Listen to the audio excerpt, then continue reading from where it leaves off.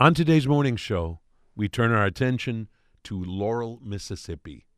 This is a community that I feel like I actually know pretty well, even though I've never been there, because my wife and I very much enjoy watching a series on HGTV called Hometown, in which Ben and Erin Napier bring about spectacular home renovations. Laurel, Mississippi is also a town that I have heard of because it is the hometown of the operatic superstar Leontyne Price, and it's also the hometown of the renowned athlete Ralph Boston. But Laurel, Mississippi also has a tragic legacy, a tragic history of violence and racism. And that history was particularly violent and troubling during the 1960s. And it is explored in an extraordinary new book called When Evil Lived in Laurel, The White Knights and the Murder of Vernon Dahmer. The White Knights, that name refers to a particularly violent chapter of the Ku Klux Klan. And the name Vernon Dahmer belongs to a man who was a courageous worker for voter rights in that part of Mississippi. This book is also the story of a courageous FBI informant, a young white man from Laurel by the name of Tom Landrum, who hated the work of the Ku Klux Klan so much that he was willing to become a member of the Ku Klux Klan as an FBI informant, risking great peril to both himself and his young family. And this book brings to light, for the first time ever, his story. It's published by W.W. Norton and Company. Again, the book is When Evil Lived in Laurel, The White Knights and the Murder of Vernon Dahmer. Its author, Curtis Wilkie, covered civil rights as a national correspondent for the Boston Globe for many, many years. Before we talk specifically about your book, I wonder if we could hear a little bit about your own connection with the state of Mississippi, your own personal connection to that state and to its often troubled history. First of all, exactly where were you born and raised, and what kind of a young man were you in the midst of what was all going on in the South? I was born in 1940, which makes me 80 years old, in Greenville, Mississippi, in the Mississippi Delta, which was a predominantly cotton-producing region at that time, where probably three-quarters of the population happened to be black, and most of them were farm laborers. It was a region with a great deal of wealth, but also a great deal of poverty, and it was a center for a lot of the activity during the civil rights movement in the 1960s. So I'm a native Mississippian. I went to the University of Mississippi. I graduated there in 1963, a semester after the infamous riot. One black man, James Meredith, was poised to become a student there, and the governor and the segregationist powers that be tried to block that, and it eventually involved a constitutional confrontation between the state of Mississippi and the Kennedy administration. And the federal government won, but at great expense. They had to deploy 30,000 troops to ensure that this one black man would be able to enroll into school. There was a major riot on campus.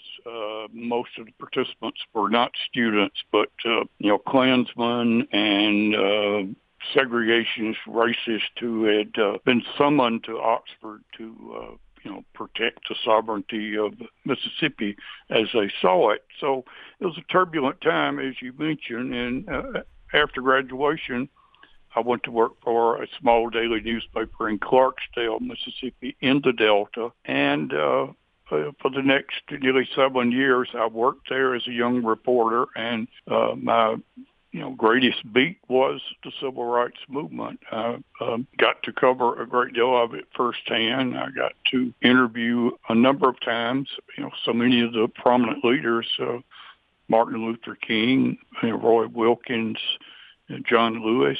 To just, everybody seemed to come through the Delta at one point or another. So, that was my grounding for it. Laurel was in another part of the state, and I did not cover the activities of the White Knights at that time, although everybody in the state was aware of it. They were the same organization that had carried off the murders of the 3 civil rights workers in Neshoba County, which was one of the more horrific events in the movement. And later on, 30-odd years later, as a reporter for the Boston Globe, I covered the final trial of the Imperial Wizard of the White Knights, a character named Sam Bowers. And they finally felt they had enough evidence to finally convict him, and they brought him to trial. In 1998, I covered that trial and saw Bowers convicted and finally sent to prison for the rest of his life. So I had that background. And in the lead up to covering that trial, I had spent time with the Damer family, with Vernon Damer's widow and one of his sons, Vernon Jr. And so I had that background when the opportunity arose to develop this story more fully. In over the last 3 years, when some material became available to me.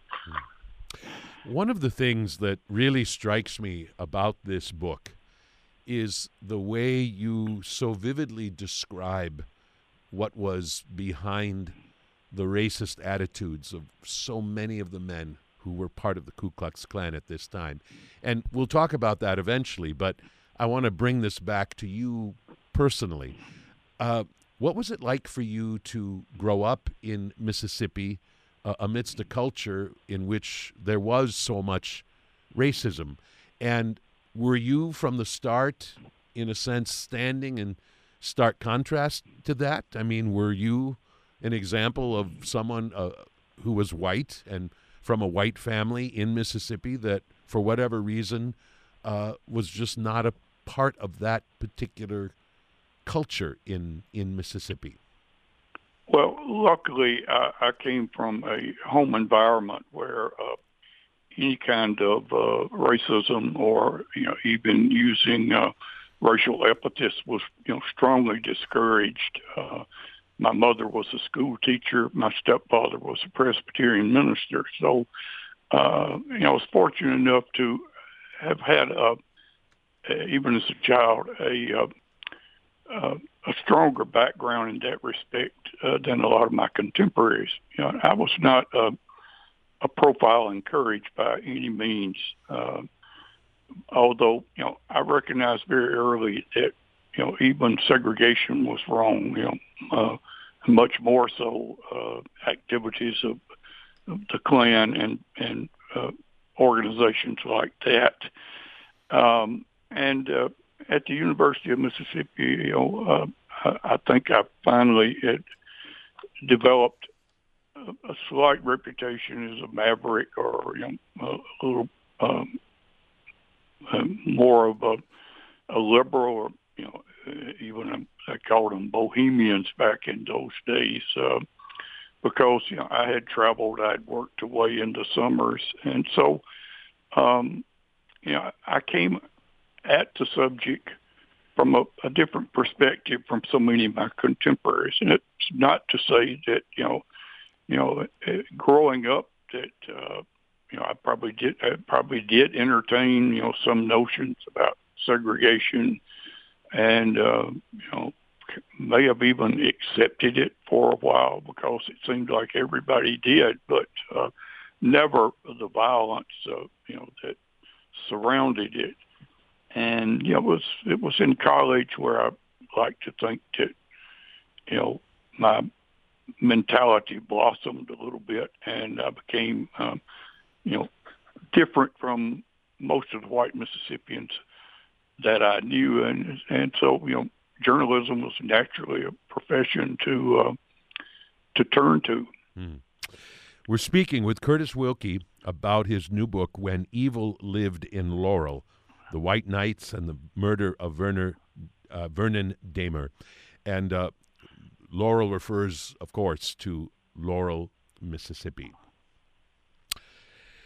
There is a lot to talk about in this sprawling story, and one of the stories that is most important for us is to talk about Vernon Dahmer and what made him such an impressive man, if someone who was really not well known at all outside of his community in Mississippi. But Vernon Dahmer did very important and indeed courageous work, and this is what ultimately led to his death. First of all, explain the culture that was so entrenched in Mississippi and the work that Vernon Dahmer tirelessly did to change that culture and the practices that he found so repugnant. Well, in the 1960s, when the story takes place, Mississippi was, totally in the grip of segregationist leadership up and down the state. So Vernon Dahmer, as a black man working for civil rights, was opposed to what was known as the white power structure in Mississippi. He's one of the three major figures in my book. He lived outside of Hattiesburg, which is just south of Laurel, in another county. And he was well known in the area. Even in the Mississippi Delta, 250 miles from Laurel, I knew who Vernon Dahmer was because he had developed a reputation as one of the most effective black activists operating in the state at that time. He was primarily engaged in voter registration before the passage of the Voting Rights Act in 1965. And then afterwards, when that was passed, he was working closely with lawyers from the Civil Rights Division of the Justice Department to try to get as many blacks registered in his home county, Forrest County, as he could. And that was resented by the white power structure. They had, for years, suppressed the black vote. There was an office called the circuit clerk in each county that controlled registration for voting. And for years, they denied blacks the right to vote. We had all sorts of devices to prevent blacks from voting. We had a poll tax that many blacks did not have enough money to pay for a poll tax. They had literacy requirements, which involved, for blacks, a question regarding interpretation of the state constitution. And it was very easy for the circuit clerks to flunk them on their literacy tests. Vernon Dahmer earlier had been registered to vote. He's one of the few people who actually made it through to get his name on the rolls. But then Forrest County purged the rolls and effectively took away the right to vote for those few blacks who actually had to vote. And Dahmer was indignant about that, and he took this up as his personal cause. He was a well-known figure in the area. He was a farmer. He also had a country store, had a large family, and very well-known, very respected. He was a prominent member of his church and extremely active in the voting rights activity. And he was able to recruit a number of the major young people who were later became the shock forces of the civil rights movement. The young kids at the time who were members of SNCC, Student Nonviolent Coordinating Committee, even though Dahmer was president of the NAACP, and sometimes that organization was at odds with SNCC because SNCC was more militant, was the word used back then, and more ready for direct action in the civil rights movement to confront the officials physically if they had to. And the NAACP was more moderate, preferred to use federal law to try to achieve what they wanted to do. But Vernon Dahmer was such a commanding figure that several of the very prominent young men and women who were involved with SNCC in Mississippi came to Vernon Dahmer's farm, lived there, and worked with him on voter registration. So he was a hero. He was a very, very admirable figure, and as a result, he became a target for annihilation by the White Knights, who had their headquarters about 20 miles from his home. One of the things you tell us about Vernon Dahmer is, and I'll read how you describe this, it's an important part of who he was and why he was able to do what he did. You write, Dahmer enjoyed more independence than most blacks in the South. As a successful farmer and businessman, he was free from the economic pressures often used against others who faced the prospect of losing their jobs if they dared challenge the system.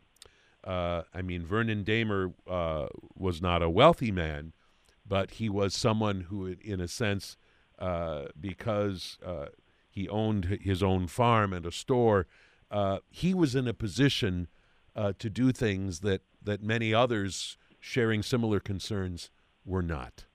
And I think it's important for us to kind of understand this part of his story. That's right. Some of the most prominent leaders in the movement were people who were not bound to white employers. The civil rights figure in Mississippi I was personally closest to was the state NAACP president, whose name was Aaron Henry, very, very prominent figure in the movement. And Aaron lived in Clarksdale, so he was a pharmacist, and he had to endure bombings at his store, his drugstore, as well as his home.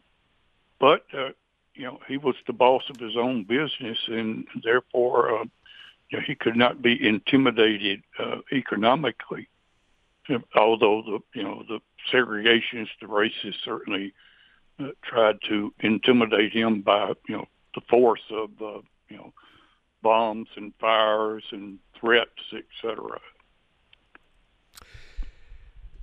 So there is the story of one night when a fire is set at the house of the Dahmers, and ultimately Vernon Dahmer dies from injuries sustained in that tragic and terrifying night, and thus sets in motion the balance of this story.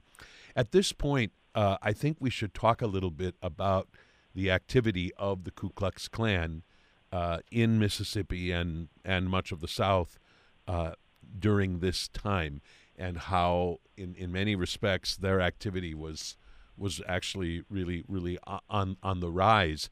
And one of the things your book spells out that had never occurred to me before until I read When Evil Lived in Laurel is the fact that it was some of the advancements that were made in terms of proper laws and being at least a little more stringently adhered to, that fired up the Klan and some of their activities. You write it this way: once dependable devices of obstruction no longer worked for the old guard. And this is one of the reasons why the Klan steps up its activities. Explain a little more about the loss of these dependable devices of obstruction. I think it's an important thing for us to understand. Well, those would have been official means of obstruction. In other words, until the federal government intervened, Mississippi was in the hands of segregationist officials, and they could deny blacks the right of vote. We had segregation in the public schools, and suddenly there were laws that eliminated that, going all the way back to Brown v. Board of Education in 1954. It's really about the time that the movement got really underway to resist these old laws, and yet it took a number of years to overcome it. But as each obstacle at the hands of the segregationists fell, that kind of motivated the plan for the Klan to become even more active. They felt they were the last resort for the Old South. Their crazy symbols were the Confederate battle flag and the Bible. They had a perverted sense of religion, that they were soldiers of a segregationist God. Sam Bowers, who was the imperial wizard of the White Knights, developed a philosophy called Christian militancy, and it essentially called for murdering people if they ran afoul of the kind of laws that Bowers thought Mississippi should have. So there were a number of different clans operating in Mississippi and elsewhere in the Deep South during that period, and they were rivals. And the White Knights were determined to outdo all of the other clans. In fact, Vernon Dahmer lived in a county where the White Knights did not have a operation. They had something called the United Clans there. And the White Knights thought, well, they would go down and take care of Dahmer to show up the rival clan in Forrest County that how much better and stronger was the clan in Laurel. That was a surprise to me as I read your book, is all of the infighting and rivalries within the Ku Klux Klan and various chapters. And you also describe an organization that is rather loosely and haphazardly organized in some ways. And, of course, in other ways, it appeared, at least at a glance, to be very organized and hierarchical and, kind of a finely tuned machine. And it's sort of intriguing to think of it being kind of both of these things, an unwieldy, disorganized organization in sort of vast scale, and yet within it, it was trying to operate with cool efficiency. Is it just that there is this kind of contradiction? I mean, can both things be true? How can we understand kind of the nature of how the Klan functioned at this time? Well, the Klan would have various offices, almost there in their eyes, the equivalent of statewide offices of government. They'd have the imperial wizard, who was, the governor, and they would have a director of investigation. They felt was the equivalent of J. Edgar Hoover at the FBI, and on down with the silly titles,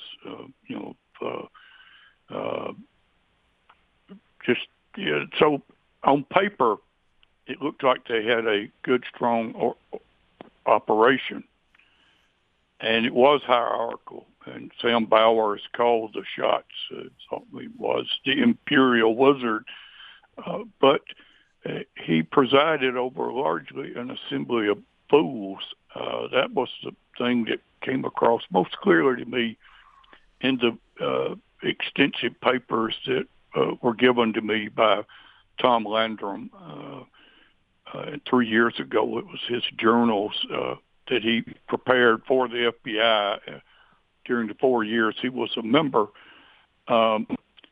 These people were largely uneducated. They were resentful. They were, many of them, poor, didn't have good jobs, filled with hatred of blacks, and just malcontents. And they joined the Klan, I think, in part, they felt it was a prestigious thing for them to do. But how ineffective they were came across so clearly to me in Landrum's journals. The paranoia that was widespread among all of the members. They felt that they were besieged by spies within, and to some extent they were. Tom Landrum was not the only person who had joined the Klan to inform on them. In other cases, the FBI paid for members to become informants. And a classic example of how ridiculous they were was their raid that they made on the Dahmer house the night that Dahmer was killed. They went in 2 carloads. They were going to burn down Dahmer's home as well as his business, which is about 100 feet away. It was a country store. And, they're heavily armed. They're armed with gallon jugs of gasoline to throw in to start the fire, kind of, oversized Molotov cocktails. One of the riders, there were 4 guys in each car. The Imperial Wizard didn't go on the raid. He's the one that orchestrated it, but he would never actually take part in these activities. There are 4 in each car. In the car that where the occupants burned down the Dahmer home, there was a character who loved cowboy movies, and he had styled himself his own holster for a quick-draw holster. He had his pistol there, and in the excitement, he dropped the pistol and left it behind. The occupants of the other car that burned down the store began to leave, and the occupants of the other car saw this car. And they'd been traveling together, but one of the guys thought it was the police, so he very helpfully shot out the tires of the other car. So they had to abandon one of their 2 getaway cars, and 8 of them clambered into one car. They're all cursing each other and threatening each other. And then one of them peeps up and says, we've got to go back, as the car is kind of creaking back toward Laurel, overweighted with all these characters. And the guy says, we've got to go back. I dropped my pistol. And so they're ready to, they first were ready to kill the guy who had shot the tires out. And then they were ready to kill the guy who had dropped his pistol. And so all of these things they left behind led to eventually, the capture, arrest, and prosecution of everybody involved in the raid. So these were not exactly a crack SWAT team. They were just a bunch of essentially fools. It's such an interesting face of the Ku Klux Klan that we don't often think about. I mean, and we rightly so think of the Ku Klux Klan as an agency of terror and destruction and death. I mean, they did a tremendous amount of harm, and yet beneath those hoods, beneath those fearsome-looking hoods, we're talking about human beings, many of them ill-equipped for what they were wanting to do, and it's a face of the Ku Klux Klan that we tend not to think about. Just a quick connection to the present day. This is what you write about many of the members of the Ku Klux Klan. And this comes from the observations of Tom Landrum, who we'll talk about in a moment. Many of the Klansmen, you write, felt wounded by society, poorly educated, ignorant of modern skills, and consigned to unrewarding jobs. They seethed over their own situations. Some had served blue-collar apprenticeships as roughnecks on treacherous offshore oil stations in the nearby Gulf, or labored on the drilling rigs that dotted Jones County. Others held grim places on the line at minor factories or scrabbled for irregular income as shade tree mechanics, lumber mill operatives, gas station grease monkeys, door-to-door salesmen of shoddy goods, or farmers striving to wrestle a prosperous crop from the punishing soil in a region too far from the Mississippi River to have been blessed by its rich alluvial deposits. Resentment boiled up in them like bile from an unsettled stomach, and it somehow hardened into a hatred of the black man. I read those words and I find them chilling, because although you are writing about members of the Ku Klux Klan in the 1960s, you, of course, could also be writing about a certain part of the American population in the year 2021. I just wonder how much you think about that. Yeah, that certainly occurred to me in writing, that there are certain parallels, demagoguery, racial hatred, kind of super nationalism, and then activity by government officials trying to enact all sorts of measures to once again suppress the black vote, which is going on in a number of states today by agents of the Republican Party. And I don't know how many of them realize the precedent. It goes back to the activities of the racists in the Deep South and the Ku Klux Klan. We're speaking with Curtis Wilkie about his book, When Evil Lived in Laurel, The White Knights and the Murder of Vernon Dahmer. So what we have not yet talked about, beyond just a brief mention or two, is the story of one Tom Landrum, described at one point as a young, unassuming member of a family with deep Mississippi roots, who agreed to join the Ku Klux Klan, not for any beliefs of his own, but in order to become an unpaid FBI informant. It's an extraordinary story. First of all, explain how you first came to know about Tom Landrum and what he had done for the FBI. I was approached by members of his family and a lawyer that they had retained to see if I might be interested in telling Tom Landrum's story. He had finally been, 50 years later, identified in some obscure publication as a Klansman. And he felt very troubled about it. And his family, who had only recently learned that he had undertaken this mission when his children were quite small. His wife had supported him. She knew about it, as well as his mother-in-law and a couple of other people who were, public officials, but ones he could trust, who were also fighting the Klan in Mississippi. And so they would like to clear Tom Landrum's name. And they approached me, I suppose, because of my long personal history of having covered the movement myself. There are not a whole lot of us still around. And also I'd written a couple of books that, were at least well known in Mississippi. And they came to me and they indicated they had some material that would basically describe the operations of the White Knights for those 4 years that Tom was a member.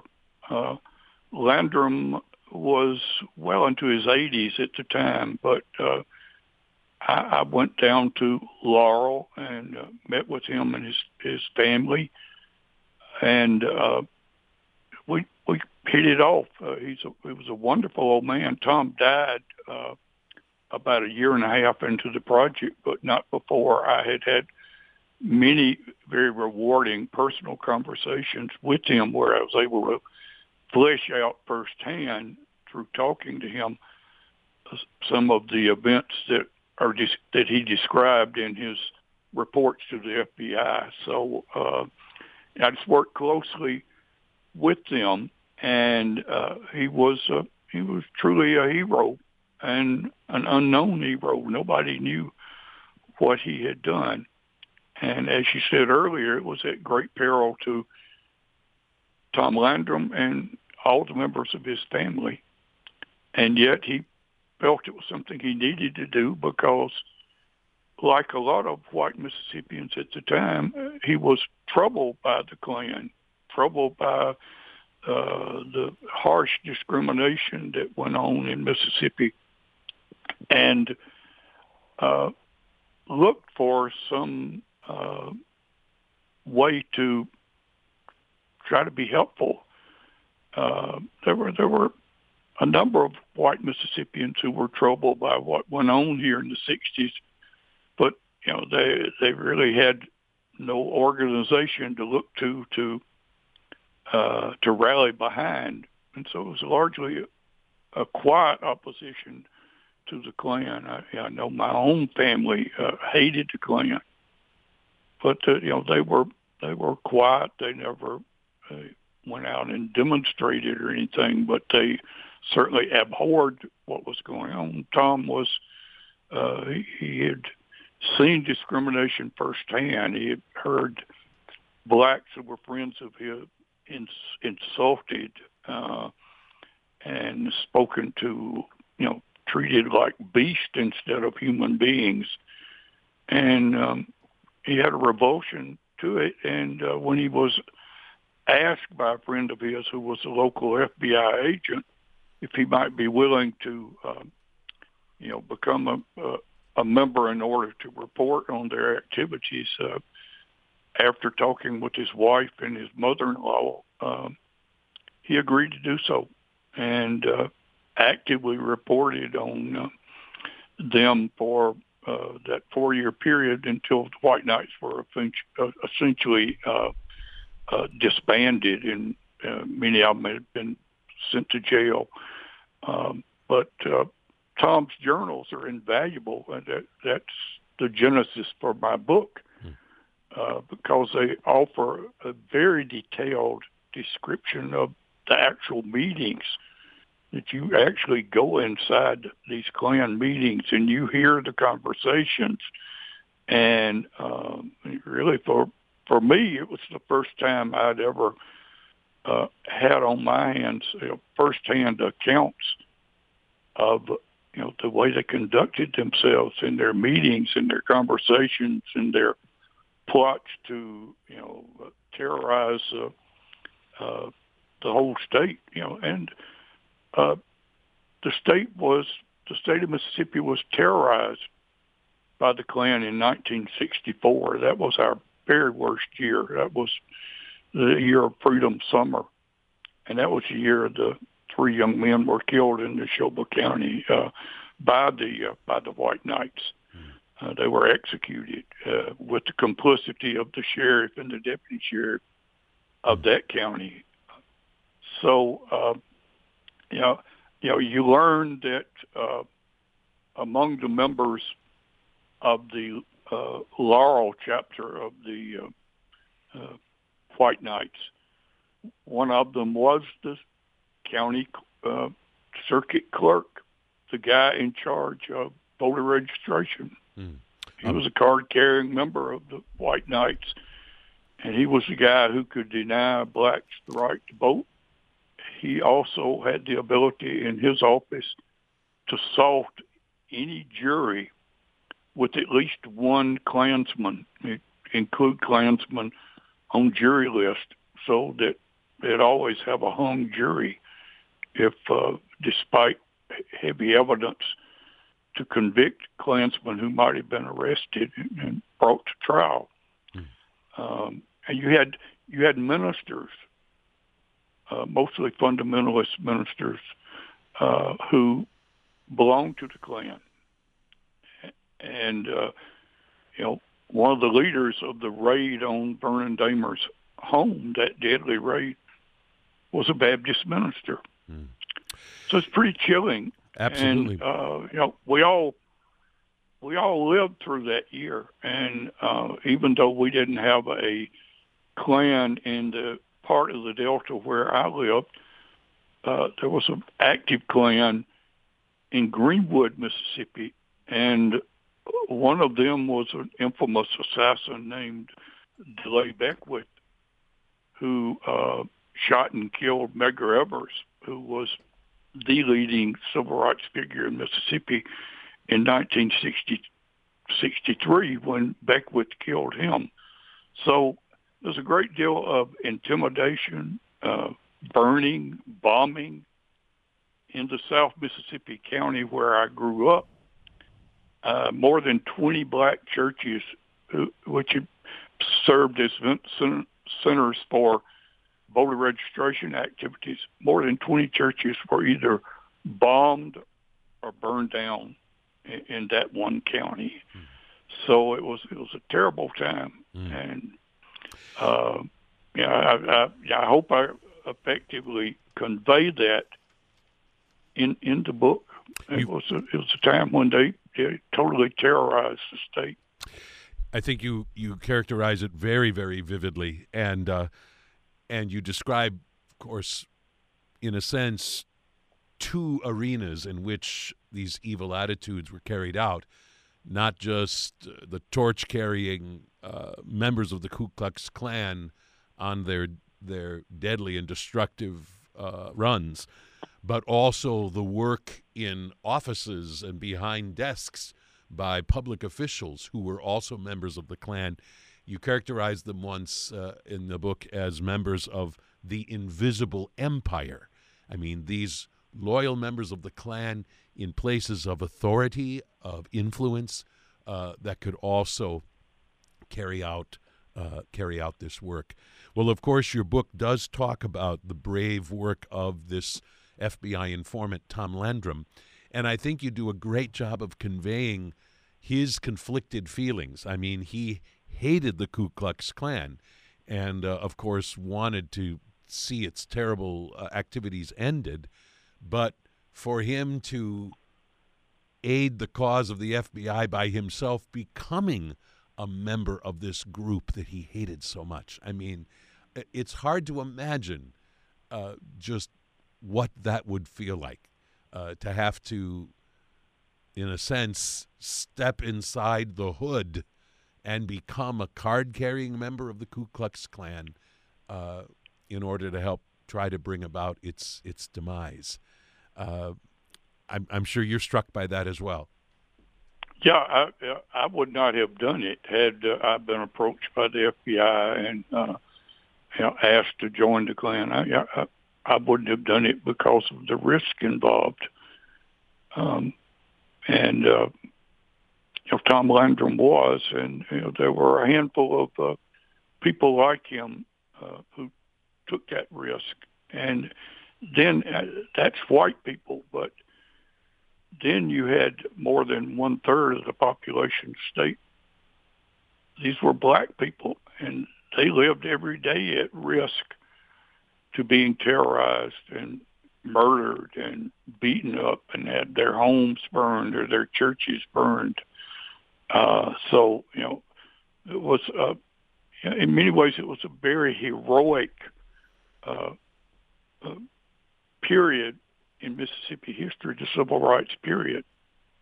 Not enough whites were engaged in it at the time, but enough were that with the help, certainly the help of the federal government, they were able to finally stamp out the Klan. Klan no longer exists. I mean, there are a few pockets of lunatics some places, but they're effectively they were effectively done away with before the end of the decade of the 60s. How much did Tom Landrum have to keep this a secret? I mean, obviously, in the 4 years that he was this informant for the FBI, he had to be as secretive as possible. But even once this activity was done, how much did he have to keep this a secret? Well, oddly enough, he had to keep the fact that he was a member of the Klan secret too. They were supposed to operate in utter secrecy. People were not supposed to know who belonged to the Klan. But within 4 years, the Klan had been wiped out, thanks in part to people like Tom Landrum, and certainly, the work of the FBI. Sometimes the FBI did illegal things. And I mentioned 2 or 3 things the FBI did that were, absolutely illegal. They brought in a mafia hitman from New York who was also an informant for the FBI.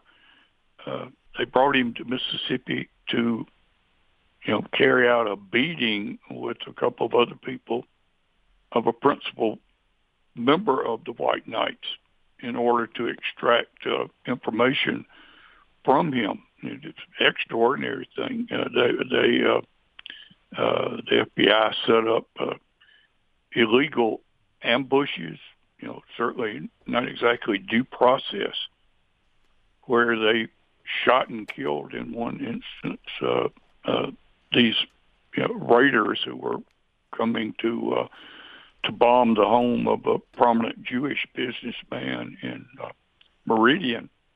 I should add that the Klan didn't just hate blacks; they hated Jews and they hated Catholics. So they had 3 targets, but primarily the targets were black. But they blew up synagogues and the homes of rabbis in Mississippi. That was kind of their last major offensive, was aimed at Jews, and it was just as virulent against the Jewish people as it was against the blacks. Enough hatred to go around, unfortunately. It's an incredible story, and I want to just repeat that one of the things that persuaded Tom Landrum to undertake this perilous work as an FBI informant was the encouragement of both his wife and his mother-in-law. And you describe those scenes in which both of these extraordinary women feel strongly that Tom needs to do this. And, of course, he does it, and he does it very well. And the story of that is told as well. And, of course, you update us on all of the stories of those who ultimately were brought to justice for their terrible deeds. And it's a story that is an important story of history and also a cautionary tale for the present. When Evil Lived in Laurel, The White Knights and the Murder of Vernon Dahmer, published by W.W. Norton and Company, and the author, Curtis Wilkie.